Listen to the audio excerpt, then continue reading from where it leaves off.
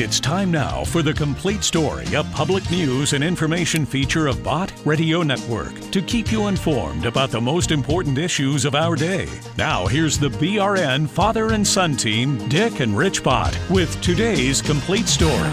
Well, Rich, I tell you what, as we are getting closer and closer to the election in the fall, things are getting more and more intense, and people are so confused. If there ever was a time when people are trying to say that up is down and on is off and the moon is really the sun, talk about confusion. That's what we're finding, along with intense hatred and division.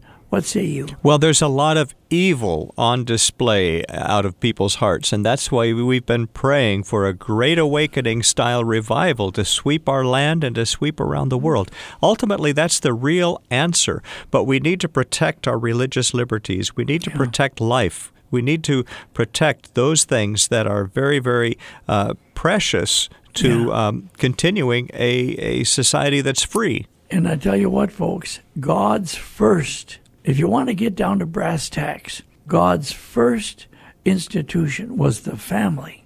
Second was the church, to help the family do right, to help the family understand what it is to be a family. And then, of course, government. Government, of course, is to help people organize themselves, help people conform to whatever they've decided is what they want to do. But first is the family, and then the church, and then civil government. So it starts out with how we are to train our children. They are a gift from God. They're not a responsibility. They're not a headache. They're a gift from God. And I want you to listen carefully to what this song by Steve Green says about your children. Summer and Josiah are my children. And of all the jobs I have, the most important one is to teach them what my father taught me, to trust and obey the Lord. And if you learn to follow Jesus now, while you're still young, you'll never lose your way, even when you're older. Proverbs 22, verse 6. Train up a child in the way he should go. Even when he is old, he will not depart from it. Train up a child in the way he should go. Train up a child in the way he should go. Even when he is old, when he is old, he will not depart from it.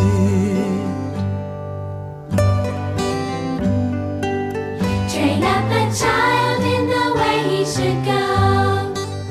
Train up a child in the way he should go. Even when he is old, when he is old, he will not depart from it.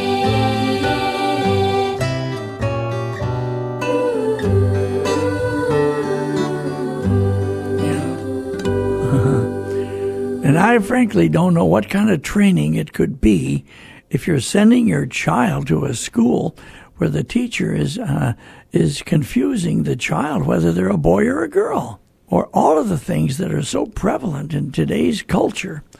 My word, is that protecting a child and training a child, helping a child and raising a child? But today's program is going to be so important. What say you, Rich, by the way? Well, yes, Dad, there's never been more important for the parents to be the parents in the rearing of their children and to take an active role. Indeed, it is their primary responsibility. They can maybe delegate it to others, but they need to keep control and a careful watch. Yeah. Well, you may delegate teaching a child how to play the piano. If you don't know how to play the piano, you can delegate a lot of things, but they're still your child, and you only delegate them to people you trust to do the job they're doing. Now, Dr. Jack Graham of Prestonwood Baptist Church in Dallas, Texas, what a great man of God he is. And I remember hearing his testimony of how he was raised as a boy. He didn't have a perfect childhood. Nobody does. He didn't have a perfect home. Nobody does. He didn't have perfect parents. Nobody does. But I'll tell you, he follows the Bible. And this message on the family, I wanted to bring to our audience because it is so germane to what we're facing now in America. This is what the family is all about, folks. Let's listen together. No doubt you're connected by a network to the world, and through internet connections and connections of various technological kind, we are able to reach out to the world and into the world as never before. And yet it's an interesting time. And while we are more connected in terms of technology than ever before, we are more disconnected apparently than in recent generations. God made us to live connected and cooperating with others. And thus God has established three primary institutions of society. One, and first and foremost, is the home. Then the church, as well as the government. So the home, the family, the church, and the government, these are institutions that God has established for individuals to be together. The Bible says He sets the solitary in families. We were made to have a relationship with Him. When God saw the aloneness and the separation of Adam, He created the first woman so that the woman and the man could live together, and the family was established. And thus, after families came communities and cities and nations. And so it is important that we remember today that God has blessed us with the people in our lives. People who share our dreams, people who share our desires, that we are made to live in closeness with one another. So turn in your Bibles to Proverbs 24 and begin at verse 3. And we're going to read verses 3 through 6 and then verses 10 and 11. So verse 3, Proverbs 24 says, "By wisdom a house is built, and by understanding it is established. By knowledge the rooms are filled with all precious and pleasant riches. A wise man is full of strength, and a man of knowledge enhances his might. For by wise guidance you can wage war." We don't do this alone. "And in abundance of counselors, we can do this together. In abundance of counselors, there is victory." Say that word. Victory. In the abundance of counselors, when we are connected and cooperating together as the people of God, there is victory. When you weaken families, you weaken the nation. When you strengthen families, you strengthen the nation. And preserving and protecting family is essential and vital to the spiritual health of this nation. True national security is not found in our weapons, our warheads, but rather in the moral and spiritual strength that comes from God. Christian families are not immune, or never rather at the mercy of the godless influences of our culture, as long as we build our lives and build our families on the wisdom of the Word of God. The key is a Christian home where mom and dad love one another, are committed to Christ together, and determined to raise godly families, children who fear the Lord and become followers of the Lord Jesus Christ. The home that is built upon the solid rock. Jesus, of course, spoke of two men who built a house. One built on sand, and when the storms came, the house collapsed, and Jesus said, "Great was the fall of it." But another man built his house on the rock, the sure foundation of God's word, of God's truth, of God's wisdom. A man who built his house with wisdom. And when the storm came, and they always do, you know, you're either in a storm or you're coming out of storms, or you're getting in the middle of a storm right now. We all face storms. All of us are challenged to the core. But when our lives are solidly built upon faith in Jesus Christ, then our future is secure.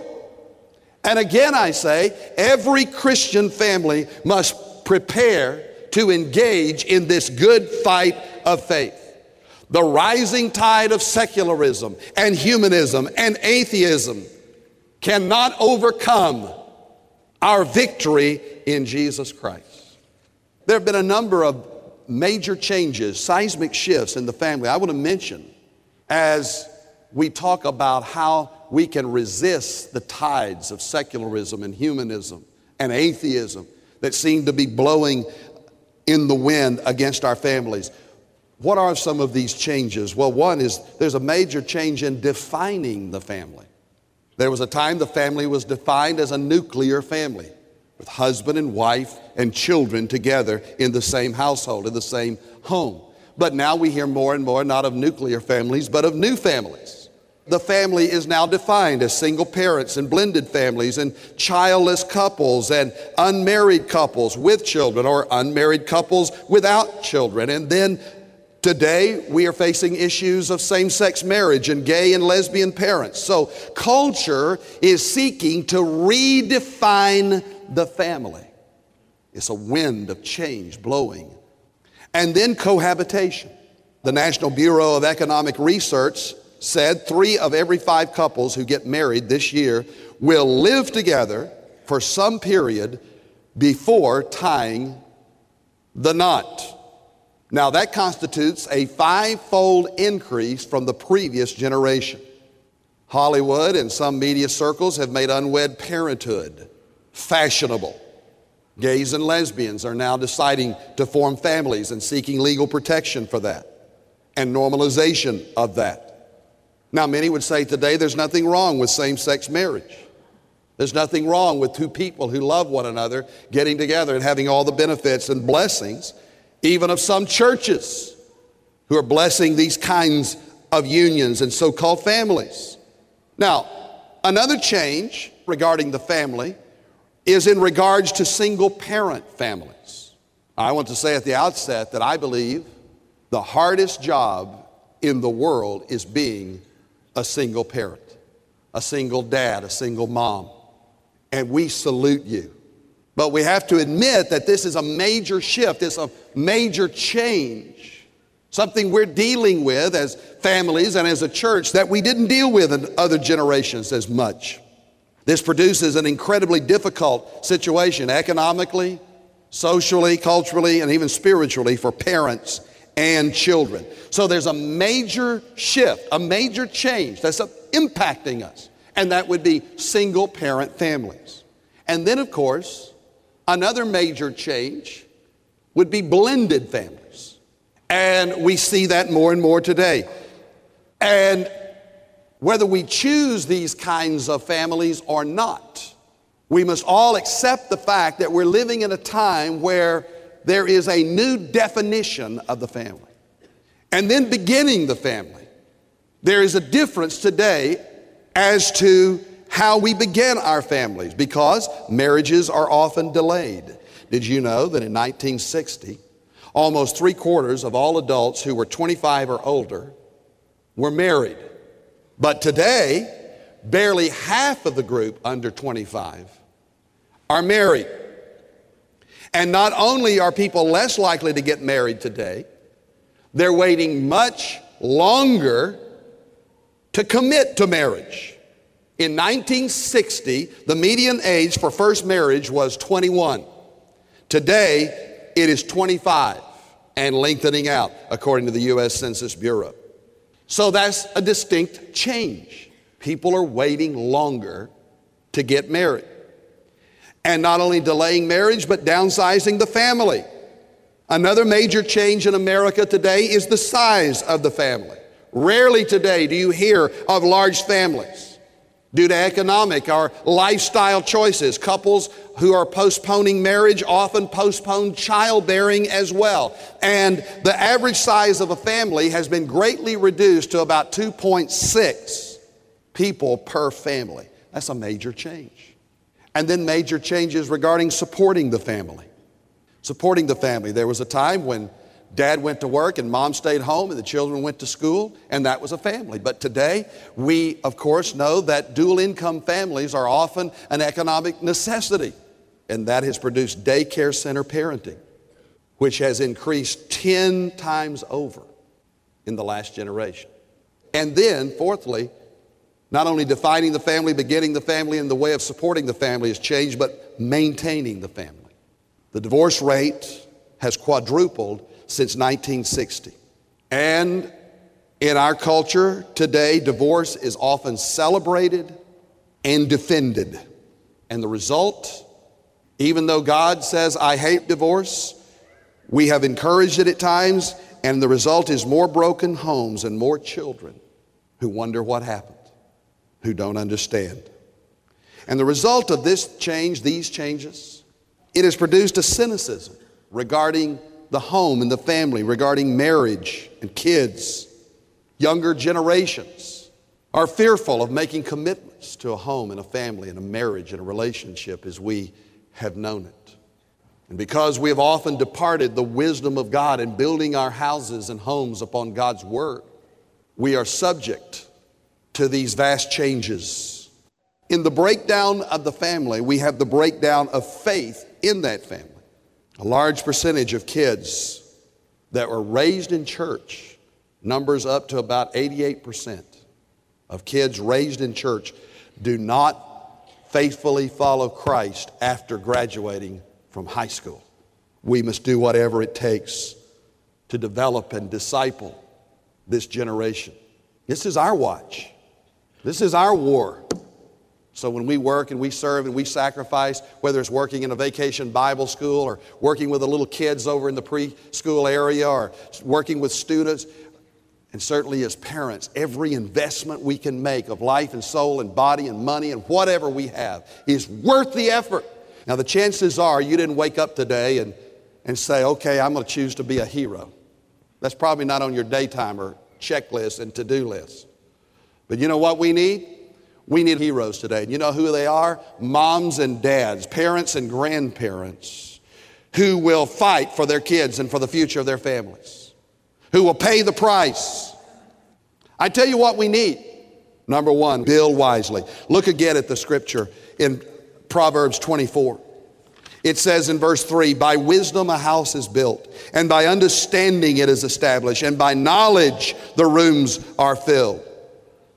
These are tough times today because so many are making bad decisions and living with the consequences of those bad decisions. We need to start making good decisions for the sake of ourselves and our families.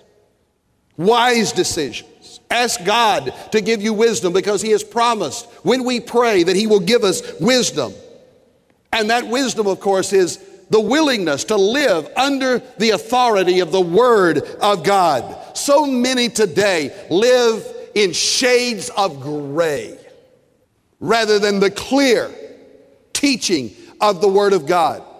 81% in America believe that all truth is relative to the individual or the situation. That there's no clear authority or absolute authority, that everything is morally relative. You say, well, that's the world. Well, 70% of young people in churches today, when they've been surveyed, 70% also believe that truth is relative when they were tested on the subject. We must build wisely on the Word of God. If you had told me when I entered seminary in 1972, if you had told me that as a pastor, I would be dealing with some of the disasters that we're dealing with in homes and families and communities today, I wouldn't have believed you. I would have been stunned as a 23-year-old seminarian that we would be dealing with debating issues of abortion and gay marriage and cohabitation and living together without marriage and so on. Someone has called this the is generation. Define your behavior any way you choose. And don't let anybody tell you what to do. God, the church, is my life. We sang an old 60s song, it's my life, and I'll do what I want to do. That's this generation. It's the is generation. May God help us to turn it around to become the His generation, the generation of Jesus Christ. And we can do that if we build upon the wisdom of God's Word. Several years ago, I read a prayer given by a great American, General Douglas MacArthur. A prayer for his son. I passed this prayer along to my own sons and daughter. And I want to share it with you as we think about building the home with wisdom. MacArthur said, build me a son, O Lord, who will be strong enough to know when he is weak and brave enough to face himself when he is afraid. one who will be proud and unbending in honest defeat and humble and gentle in victory. Build me a son whose wishes will not take the place of deeds, a son who will know thee, and that to know himself is the foundation stone of knowledge. Lead him, I pray, not in the path of ease and comfort, but under the stress and spur of difficulties and challenge. Here, let him learn to stand up in the storm. Here, let him learn compassion for those who fail. Build me a son whose heart will be clear, whose goal will be high, a son who will master himself before he seeks to master other men, one who will reach into the future, yet never forget the past. And after all these things are his, I pray, enough of a sense of humor so that he may always be serious, yet never take himself too seriously. Give him humility so that he may always remember the simplicity of true greatness, the open mind of true wisdom, and the meekness of true strength. That I, his father, will dare to whisper, I have not lived in vain. As fathers and mothers, as parents of our children and of our grandchildren, may we build our sons and daughters wisely. May we stand boldly. The scripture here in Proverbs 24 says that a wise man is full of strength and a man of knowledge enhances his might. You know what we need today? I believe more than anything are men who will be strong enough in their faith to come out of the shadows, stop hiding behind the apron strings of your wife's spirituality, and you, sir, stand for the Lord Jesus Christ in front of your children. To say like Joshua of old, as for me and my house, we will serve the Lord. To stand boldly. Down in chapter 24 and verses 10 and 11, it says, if you faint in the day of adversity, your strength is small. Rescue those who are being taken away into death. Hold back those who are stumbling to the slaughter. That's our responsibility as this generation is stumbling to the slaughter, that we would embrace them, that we would get a good grip on them and hold them back. It is next to impossible to have a great family without faith in the Lord Jesus Christ. We have an awesome task, a seemingly impossible task. It's overwhelming. But with God, all things are possible. And may God help us, men and women, to stand boldly. The next generation is at stake. Take your stand. And one final thing, and that is we are to live righteously. Proverbs chapter 14 and verse 34, righteousness exalts a nation, but sin is a reproach to any people. We're to live righteously. To live righteously means to live right. None of us live perfectly as parents or as children, but we can do what is right in the power of God's Spirit. We can stand in righteousness and live in righteousness. And gentlemen, let me say to you again, men, dads, husbands, to live righteously means standing by your wife and your kids, staying together as a family. All these problems of broken homes. But let me tell you that true patriots stay in the battle even when the battle is tough. They keep their commitments. They go the distance. They teach their kids to follow Christ by their own example. Teach your kids to love Jesus. A little boy was asked in Sunday school, why do you love Jesus? And the little boy says, well, I don't know. I guess it just runs in our family. Does the love of Jesus run in your family? Mom? Dad? Proverbs 20 verse 7 says, the righteous who walks in integrity, blessed are his children after him. Our children are our future. And our children's children. A great Christian of another generation by the name of R.A. Torrey said this, a man's success as a Christian cannot be determined until he sees his grandchildren. You see, we're not just raising kids, we're raising parents for our grandkids. We're raising the future. And may God help us to live righteously and to stand boldly and to build wisely on the solid rock of righteousness in Jesus Christ. We've been listening, folks, to Pastor Jack Graham of the Prestonwood Baptist Church in Dallas, Texas. It's a huge church, one of the biggest in the country. And I'll tell you, the people who attend that church, they are getting the preaching out of the Bible without compromise. Isn't that right, Rich? And, of course, the host of PowerPoint, which is heard on Bott Radio Network every day.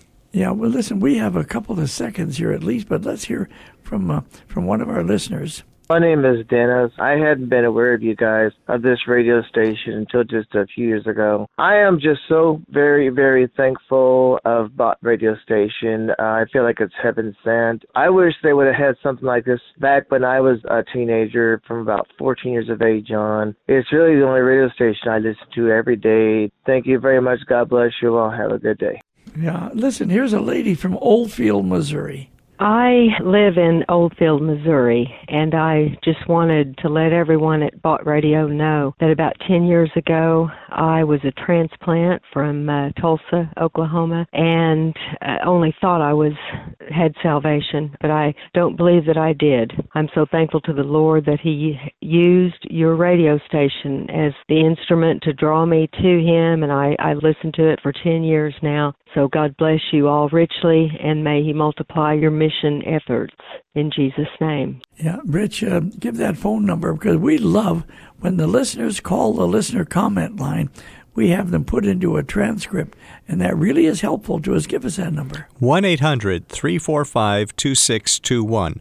That's 800-345-2621. This is Dick Bott with my son Rich with another chapter of The Complete Story, and we'll see you later.